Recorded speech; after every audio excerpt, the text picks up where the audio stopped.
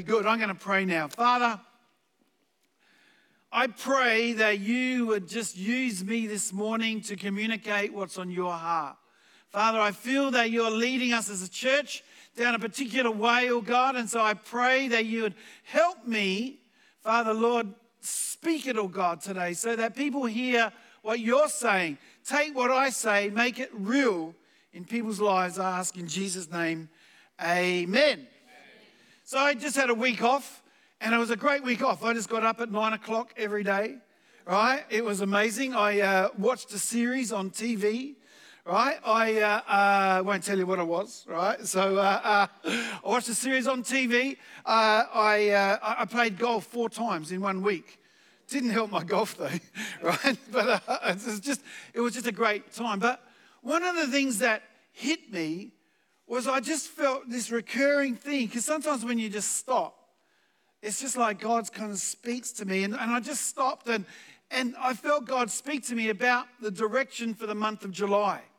And the direction for the month of July is really about speaking about Jesus, about telling people about Jesus, about evangelism, about lifting up the value of us going out and using our story, using who we are and how God has touched our lives, and tell people about Jesus.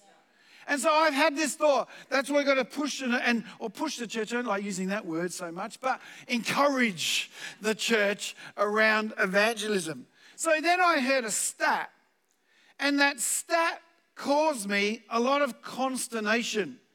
It caused me a real lot of consternation because it just made me think. And the stat was this, and it was done by the Barna Group, which is a Christian research group. And they said that 47% of people under 40 don't believe that it's okay to tell people about Jesus. That it wasn't right to impose their belief on someone else. And that just staggered me. Like when I got saved, let me tell you, it was the complete opposite. I got saved in 1982, and let me tell you, we were encouraged to tell everyone about Jesus all the time. I would literally stand up on a bus and tell people about Jesus. I would go into Rundle Mall, and I was probably a bit more radical than most, but I got saved. It was day and night. It was black and white. I just was changed, right? There was something within me. I'd go in the middle of the street, and I would start street preaching. I would tell all these people from the footy club that I was at that I had to come to church, and I got 22 of them once, all to come with me to church. And then the preacher preached back. I remember this is like in 1982, preached about divorce, and they all left. And so I yelled at them in the car park, "You're going to hell," right? And so I've gained a little bit of wisdom since then. I had lots of zeal, not much wisdom, right? But that's what happened. There was this thing. I just got to tell people about Jesus. And now 47% of people, and the younger people, think that if I'm telling you about Jesus, I'm imposing my beliefs upon you. Now, I'm not advocating that you all got to become radical street preachers. To be honest, I think the place for the pulpit is in the church. I don't think you should take your pulpit to work and then just start, raving on and carrying on. I don't think that's what we need to be doing. But I do hope that you have an understanding that it is our responsibility to tell people about Jesus, and that our Christianity can't be hidden under a basket, that we are a city of light that's on a hill. If 47% of people under 40 won't tell people about Jesus and the gospel because they don't want to offend someone, or they seem to be imposing their beliefs upon someone, it tells me that they seriously misunderstand the gospel. They don't understand what the gospel is. The gospel is good news. It's not bad news. It's good news. So you should be wanting to tell people good news. See, if you're not telling someone because you think it's going to be bad for them or offensive, you don't actually believe it's good news. If you think it's offensive, then you should be happy to share the good news. Jack and Tiana just came back from their holiday. And they had a great holiday. It's all over Instagram. It was great. But when they came back on Friday night to our house, let me tell you, they were happy to share their stories of what happened in Paris, in London, in Greece. They were happy to do so. So why is there a reluctance to tell people about Jesus? Why is there a reluctance to share Jesus? Now, fear would have some part of it. God knew that we would be fearful, so he said, ask the Holy Spirit to come upon you, and the Holy Spirit will deal with that fear. It also says that don't worry about what you're going to speak, because under the kind of time of under being under the spotlight, it says the Holy Spirit himself will give you the words to say. So really, it's a sense of fear, or the thing of what could happen, which is where the enemy lives, in fear. Fear's not of God. Right? We've got to walk in faith. And so that's what one of the understand. So understand that the Holy Spirit is given to us to overcome that fear. But I think it's more than that. I think it's the misunderstanding of what the gospel actually is. For example, when someone who doesn't know God comes to church, we get all worried about what they're going to think, right? Or are they going to think that the stage is too big, right? Are they going to think this? Are they going to think that? Or I hope the preacher preaches what what are they going to think? It's like, have you ever watched a movie that you've really loved, right? And then you tell someone about it and you're watching it with them and they're just like, oh yeah. You go, but no, this awesome movie's fantastic. You've got to love this movie. And sometimes we get a little bit like that with the gospel. We think you got to love it, but that's a misunderstanding. It's not the church or a pastor's message that sees someone get saved. It's the Holy Spirit that draws someone to salvation. The Bible tells us that we have eternity written on our hearts. Every person, every single person on the planet has eternity written into their hearts. And so what happens when they come to church, they have to encounter the God of eternity, and then something happens. That's when salvation comes. It's not whether this is good. Now, we want things to be good. I don't want things to be hopeless. I don't want the music to be terrible, the singing to be horrible, and all of those things. But that's not what saves them. It's when they have an encounter, when there's a connection. And that's that connection of the eternity in their hearts, connecting with the God of eternity. And all of a sudden we see that someone trusts their lives to Jesus. Maybe one of the disconnects, maybe one of the reasons people fear and think that why we shouldn't speak about it is maybe they think the gospel is really just telling someone how they should live, which is what the survey actually indicated. Millennials didn't want to impose their beliefs on others. So in their thinking, if you follow that thought through, it makes you understand that what they feel the gospel is to tell people how to behave. That all the gospel is behavior modification. So the gospel is to tell someone not to drink, not to sleep around, to go to church, to give money. And if you do all those things, then God is going to love you and accept you into heaven. Right? And so there's a fundamental misunderstanding. Right? That we've got to be telling people, you're living the wrong way. This is how you're supposed to live. That's not the gospel. Changing and getting someone to change isn't the gospel message. That's not good news. That actually is imposing your belief. And it's because of this misconception, I actually believe that's why there's such a disconnection between the church and the world. Because the world thinks that all we are here to do is to tell them how they should live. And I've spoken about that before. We are called to tell people the gospel, the good news, that God isn't angry with them anymore. Do you believe that? Do you really believe that? What about that person who's living that terrible immoral lifestyle? What about that politician who's taking people down this completely wrong road? What about all the people that are doing evil things around the world today? Do you really believe that God loves them? Or do you believe that he's there to judge them? And what you believe about that tells me your understanding of the gospel. God isn't angry with them anymore. He's made a way for them to come to God, and that's through Jesus, that they can know God. Our job is to be the connection point between eternity and God, who has put eternity in their hearts. Once you understand that, that takes away that personal responsibility that you sometimes feel to get them saved. It's my job to get them saved. Right? I've got to have the right sales pitch. I've got to be able to just say it just in a complete right way, and then they'll understand and they'll go yes to Jesus. I want to say there's no argument in the world.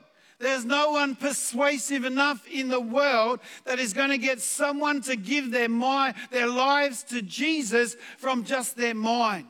It's a spirit change. It's a change of spirit. A spirit that was dead becomes alive to God. And it's not about me getting their mind. Let me just explain it right. Let's just do it right. Let me have it just right. And then all of a sudden their mind's going to, yes, I think that I'll do that. And some may make a decision because they may do it like they bought something off a telemarketing ad. That's who's bought something off a telemarketing ad that you think's going to be amazing, and then it's not. I just bought a torch. This torch is going to light up the whole of Albany Creek in one kind of thing because I saw it. I'm thinking, I can't even get it to put any light. It's a con, right? It's a con. Sorry, honey, I haven't told you about that. I discovered this website called Temu, right? It's got everything. It's a new wish. It's awesome, right? Expect lots of little packages in the next little while, Jacinta.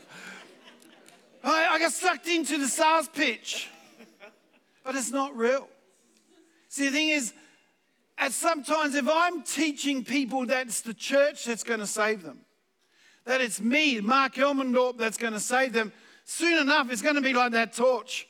Something's going to let them down. One day I'm going to let you down. No, I'm not going to get the charge right, sort of thing. And all of a sudden I won't bring the light that I was supposed to bring in a sense. You understand? But Jesus doesn't let anybody down. Yeah, that's right. Jesus is the truth and the way and the light. He is the one. And that's what we've got to do. We actually have to understand that it's the Holy Spirit that convinces someone of their need of Christ. And if I actually believe that, then it has to be easier. I'll just let God do the work. I'll just bring him, and then God can do what he has to do. It's not for me to see, and we're going to talk a little bit about that later in the way that different people respond to Christ. It's when someone really gets that God is real and really understands that God knows them personally, that a person's spirit becomes alive to God. Yeah. Now, all of you know my story of how I came to Christ, that I came to a church that I didn't even know like a church like this existed. But I want to tell you, I know exactly where I was when I understood and something happened in my spirit. I was in a bar at 12 o'clock in the afternoon. A girl talked to me. I was already had a few too many drinks at that time of the day, right? And she started talking to me about God. And right then and there, God went from some kind of, he's out there, I don't even believe in him, he can't be real, all these different things, to like, God is real. And God knows Mark Elmendorp. God knows me. He actually knows I exist. And at that point, something changed. There was so many things. I wasn't in a church. I was in a bar. I was in a pub. I was in a bar. That's when God's salvation visits your soul and your spirit becomes alive. The gospel is so much more than behavior modification. Don't make it about behavior. I wonder if they're saved. I wonder if that's making it about behavior. Well, they're a spirit alive to God. Did they know God? Behavior change comes into our lives when we actually start to respond to God's love for us. And things start to actually change. Our behavior changes because we change. Right? With the things that, I didn't want to talk about getting drunk anymore because it didn't attract me anymore. I didn't want to talk about the drugs or about the girls I didn't want to talk about those things anymore because it didn't attract me. There was something else that attracted me, and thereby I changed. Do you understand? It wasn't, I better do this or God's going to get me. That didn't attract anymore. This is what attracted me, and that's what brings change. That's what brings change. I fall more and more in love with Jesus. I know Jesus more and more and more. And all of a sudden, I just want to change because the things that I'm looking at are actually changing. Once we understand that it's not our responsibility to see someone saved, it's just our responsibility to be the messenger and to be the connect person, it has to be easier. Joe preached an amazing message last Sunday night. And if you don't come to Sunday nights, God bless you, that's fine. But they're amazing meetings. Our Sunday night meetings are incredible meetings. And I just want to encourage you. I want to just show a little bit of a clip of Sunday night where Joe spoke about salvations and about chairs. Have a look at this. And I'll try and explain it. When you look at all these chairs, we got blue chairs, we got white chairs, we got grey chairs, we got stools. If we had to, I would love it. The one day I said, hey team, we're out of the overflow chairs. Yeah. Go out to the cafe and bring them in because we need to put more seats in this auditorium. Yeah. Come on, we need more high chairs for the babies. We need more stools for the cafe. We'll even go into the office and steal the chairs of Neil and Chris. Because when people start lining up at that door because they have heard about a revolution about Jesus Christ, that there is hope, that there is life, that there is reason and purpose to live for, I can promise you they're going to start streaming in, and we're even going to have to get Neil and Chris's chair. That's so good. Come on, this one here. Who wants it? And he went to explain that chair there, empty chair, could be for your family member who could actually be sitting in that chair is not saved yet. Could actually be for our next youth leader. Could actually be for our next someone that you know and have been praying for. It was a powerful, powerful message because God is wanting to stir us up. Joe stirred us towards a cause, and a cause is powerful. Let me explain. Jesus came to this earth for a cause. And that cause was significant. John 18, verse 37. Pilate therefore said to him, "Are you a king then?" Jesus answered, "You say rightly that I am a king. For this cause I was born, and for this cause I have come into the world, that I should bear witness to the truth." Jesus came into the world for a reason. For a cause, to bear witness to the truth, and that truth is the kingdom of God. He was born into this world to preach the good news of the kingdom, and that was his cause. So Jesus' cause was not to heal the sick. Jesus' cause was not to feed the poor. Jesus' cause was not to teach the Pharisees where they'd got it wrong. Jesus' cause wasn't to do miracles. It wasn't to get people to change their behavior. Certainly wasn't there to condemn people for their sin. Jesus' cause wasn't to meet people's needs. His cause was to preach the kingdom of God. Look at this story in Luke 4. As the sun went down that evening, people throughout the village brought sick family members to Jesus. No matter what their diseases were, the touch of his hand healed everyone. What a meeting that would have been. Many were possessed by demons, and the demons came out at his command, shouting, "You are the Son of God." But because they knew he was Messiah, he rebuked them and refused to let them speak. Early the next morning, Jesus went out to an isolated place. Then the crowd searched everywhere for him, and when they finally found him, they begged him not to leave. But he replied, "I must preach the good news of the kingdom in other towns too, because that is why I was sent." So he continued to travel around preaching in synagogues throughout Judea. So here we have Jesus. He's in a place, he's in Capernaum. And he's there and all these great things are happening. See, if it wasn't the periphery, all the things, he wanted to go and preach the kingdom. If Jesus was only here for the peripherals, he would have just stayed in Capernaum and everyone could have just come to him. If his goal was to heal the sick, to cast out demons, to do all those things, that was just what happened because the kingdom is preached. Things start to happen.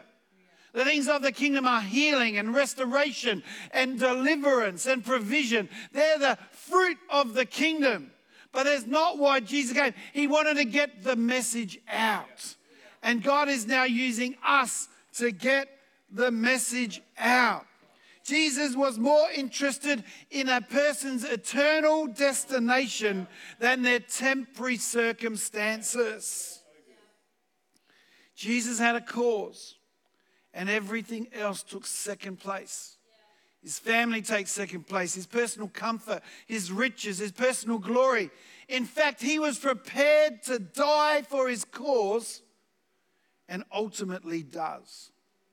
He lived his life and gave up his life for his cause.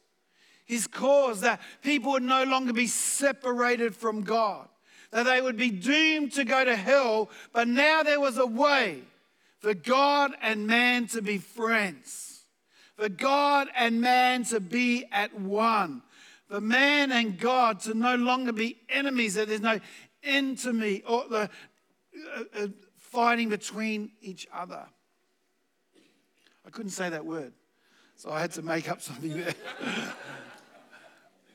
Having a cause is one of the most powerful motivators in life. If you don't have a cause, your life is actually doomed to mediocrity. Because you've built your life then on you.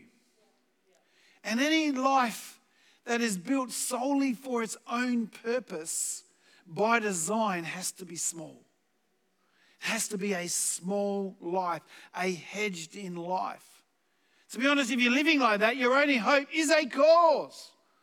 That's the only thing that you need. You need a cause. Are you living your life for a cause worth dying for?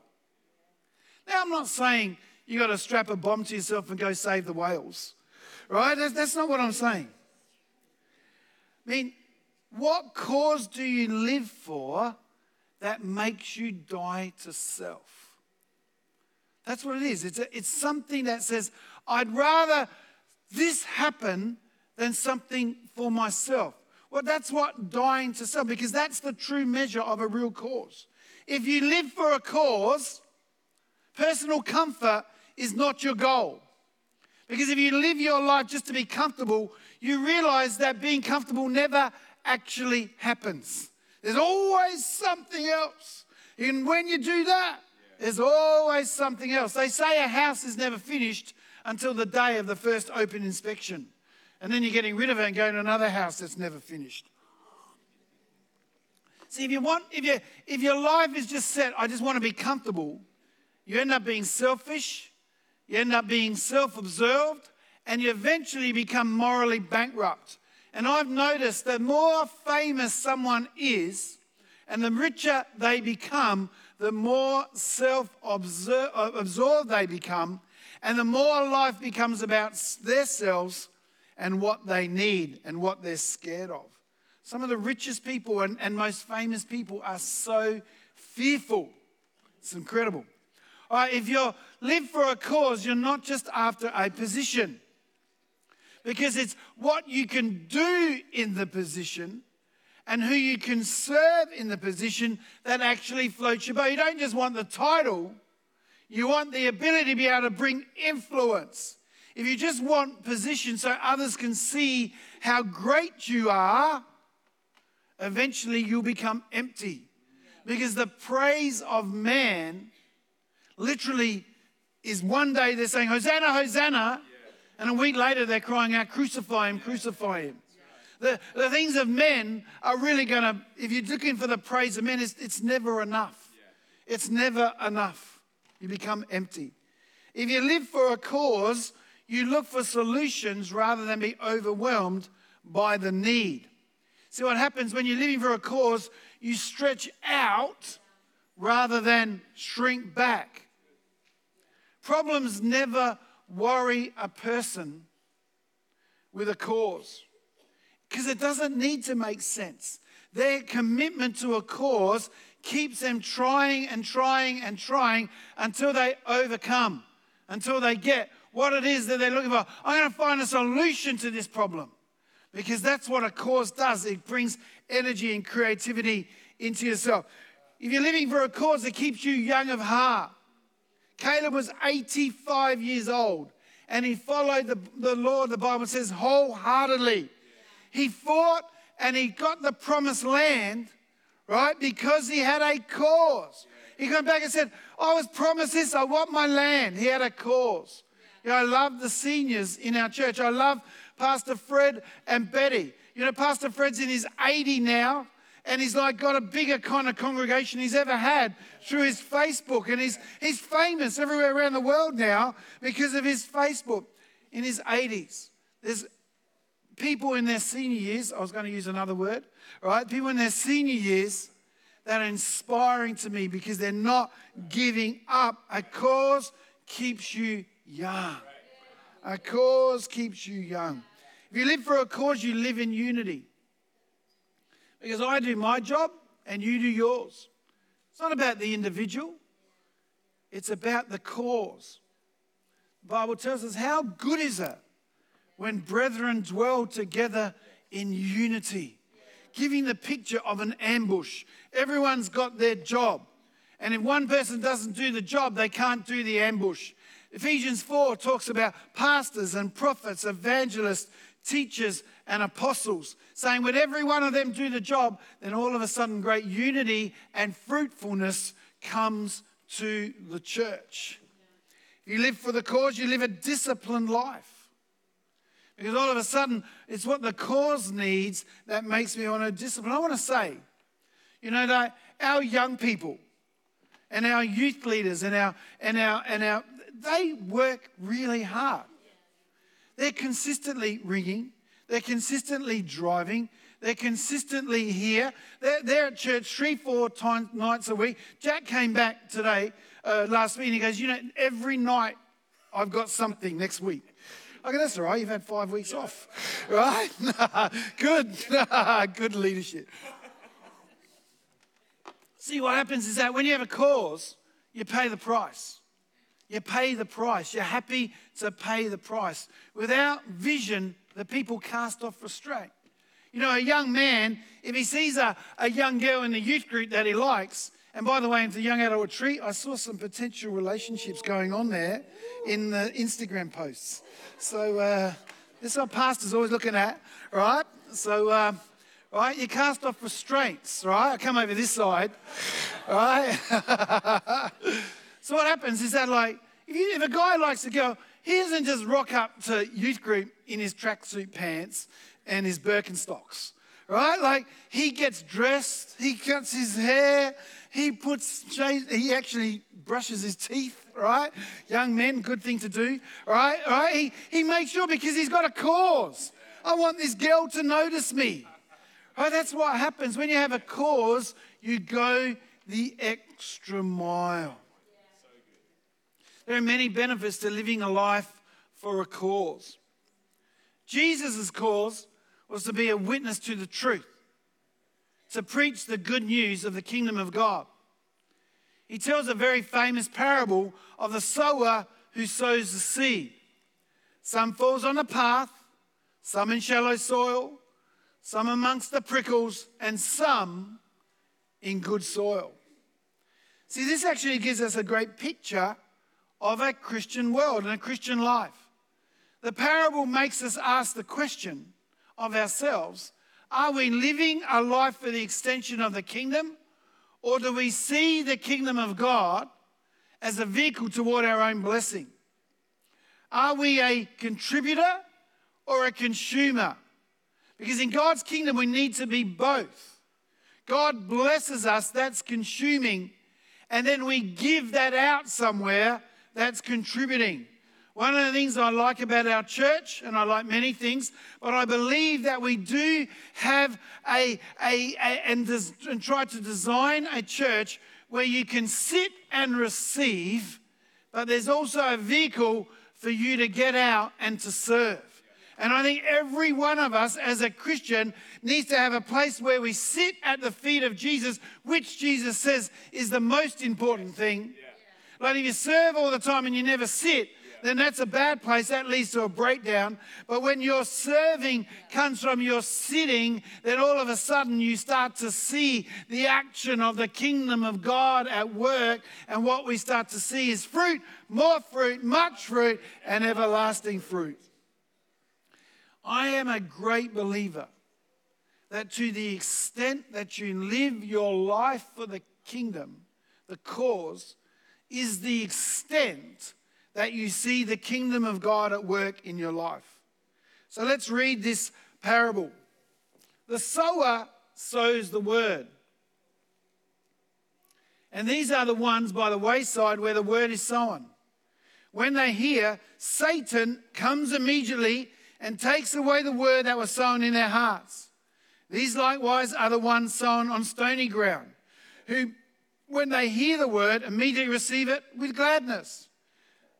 And they have no root in themselves, and so they endure for only a time. Afterwards, when tribulation or persecution arises for the word's sake, immediately they stumble. Now these are the ones who are sown among the thorns. They are the ones who hear the word, and the cares of this world, the deceitfulness of riches, and the desire for other things enter in, choke the word, and it becomes unfruitful. And then these are the ones who are sown on good ground. Those who hear the word, accept it, bear fruit, some 30, some 60, and some 100. So we basically have four categories. The sower goes out and sows the word. That's what we're called to do. We are called to go out and sow the word. We go out and tell people about Jesus. You know, some people never understand that there is a cause. These are people that we can witness to. We bring them to church. They hear a gospel message, but some lie of the enemy just makes them reject the word. Satan, who is a liar from the beginning, tells them a lie and they believe the lie. Lies like, the church only wants your money. Christianity is a crutch for the weak. Science has disproved God. If God were real, why is there suffering? What about that guy at work? He's supposed to be a Christian and he has an affair with his secretary. See, there's a million reasons the enemy will give someone why not to listen to the seed, to reject it, to say no, to not accept it. There's a million of them. Then there's stony ground. It's the trials and persecutions and the cost of following Jesus, of following the cause that stops many people from going. You know, if you're going for any cause, there's going to be people who are going to be contrary to your cause. The fact that you have a cause actually defines that there is people who are against what it is that you're trying to say. And so therefore people are going to come against you. And I want to say, church, that persecutions are going to come more, not less, for the church in years to come, because that's a sign of the end times. But I also do want to tell you, the church has always grown where there's been the most persecution. You just have to look at China, where you see literally millions of Christians in a place where you're banned to actually ever mention Jesus, yet God has a way because the gospel is real and no man will ever stand before God and say, I didn't have a chance. And so eternity written in the heart of a Chinese person who's never heard about Jesus as much as is written in the heart of someone who lives in Australia and hears the gospel on a regular basis. But there's going to come persecutions.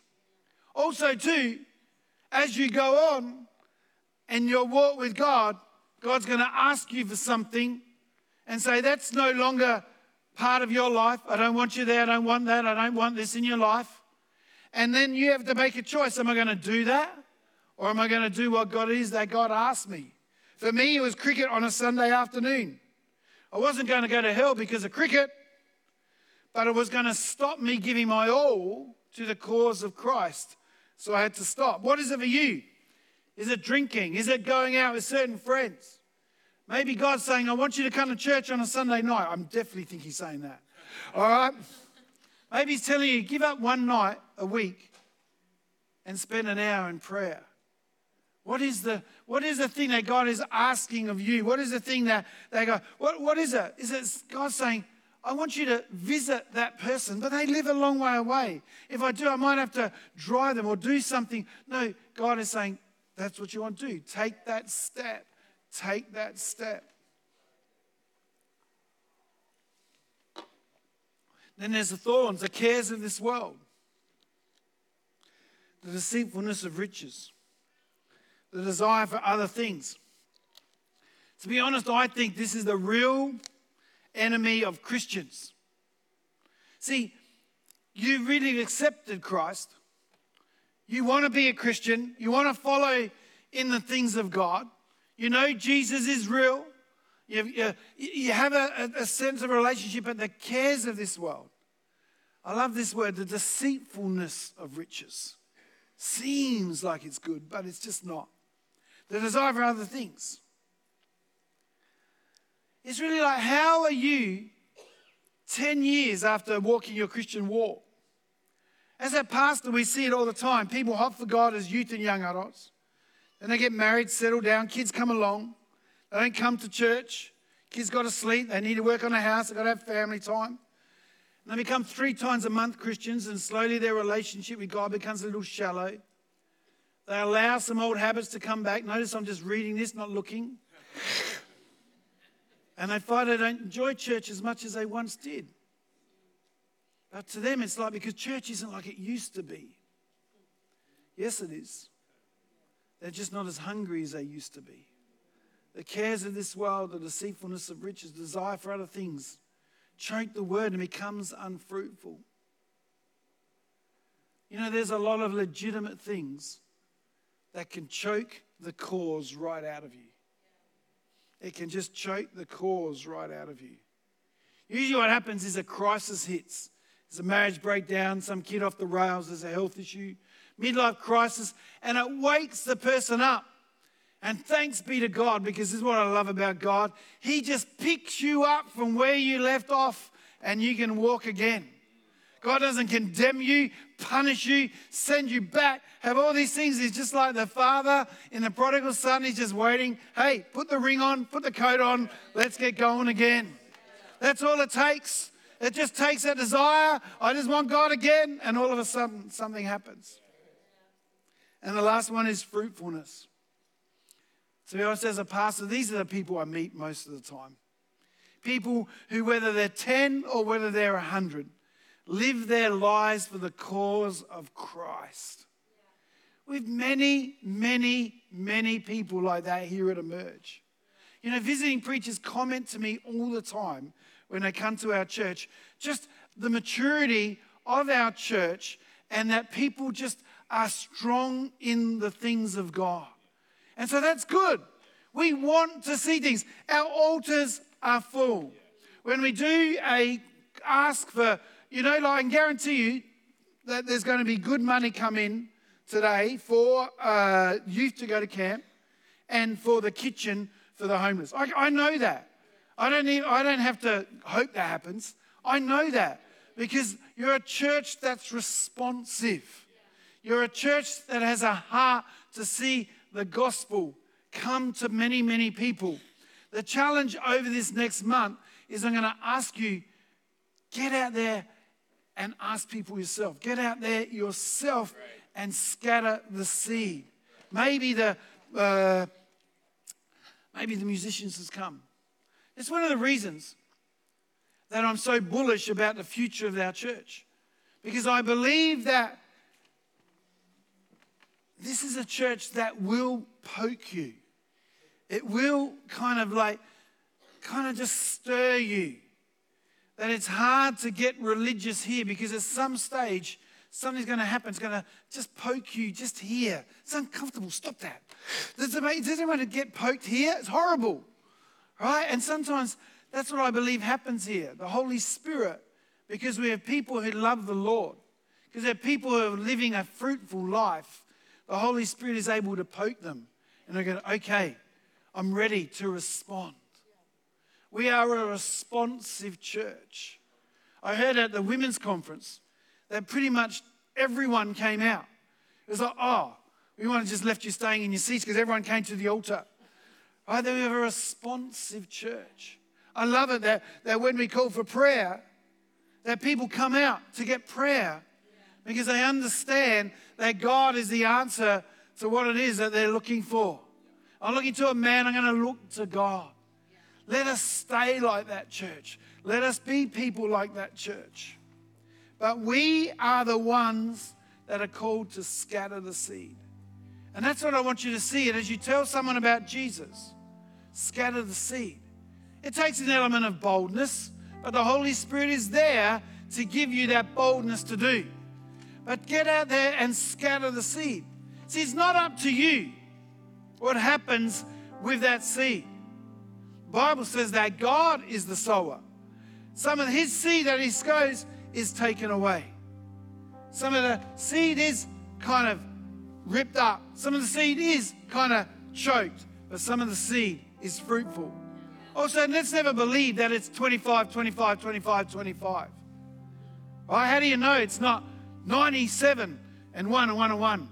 That's what I'm going to believe for at the church. This week, be a seed scatterer. See telling someone about Jesus as scattering seed. Be a sower. This morning, I want us to make a fresh commitment to the cause of Christ. So can you just please stand?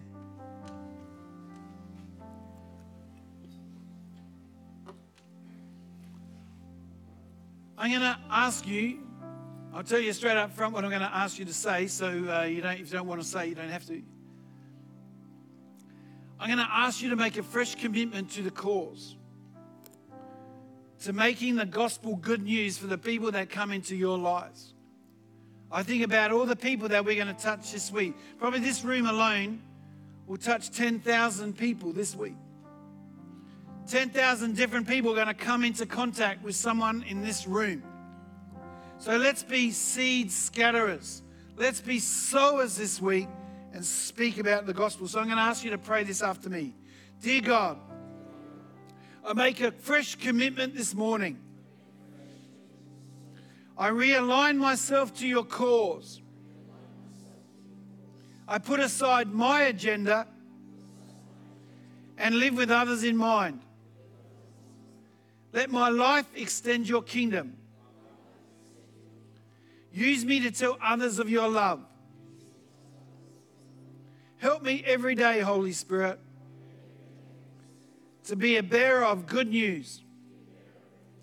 I trust you, Jesus. In Jesus' name, amen. Father, you've heard us as a church this morning. Father, realign our commitment to the cause. Father, let this church be a place that you would send seekers, oh God. Father, those that are ready to hear your word and ready to accept it, oh God. Those who you know their plan and your plan are together, oh God. Draw them to this place, oh God. Father, draw them to Morayfield. Draw them to Redcliffe. Draw them here to Warner, oh God. Father, Lord, let it be that we would see it as good news, oh God. Let's see it as good news, as good news, as good news. Oh, Father, I pray in the name of Jesus. Father, give us a fresh understanding that people aren't going to go to hell because of what they've done, but because they don't know you. Father, I pray in the name of Jesus, let us understand that there is a hell and that people are going there if they don't know Jesus, going there unnecessarily, oh God. Father, let us be ones giving them the good news. In Jesus' name, amen. See, it's good news. See, if I knew that there was something wrong with this piano, and like I knew that if Luke played the piano, he was going to get an electric shock. But I go, I don't want to tell him how to live. All right? I better not tell him how to live because, you know, like, who am I to tell him? I don't know anything about pianos. Right? And then he gets an electric shock. I do have a measure of responsibility. And that's what it is. People are going to hell. It's not a popular message nowadays, but it's still the truth. People are going to a Christless eternity.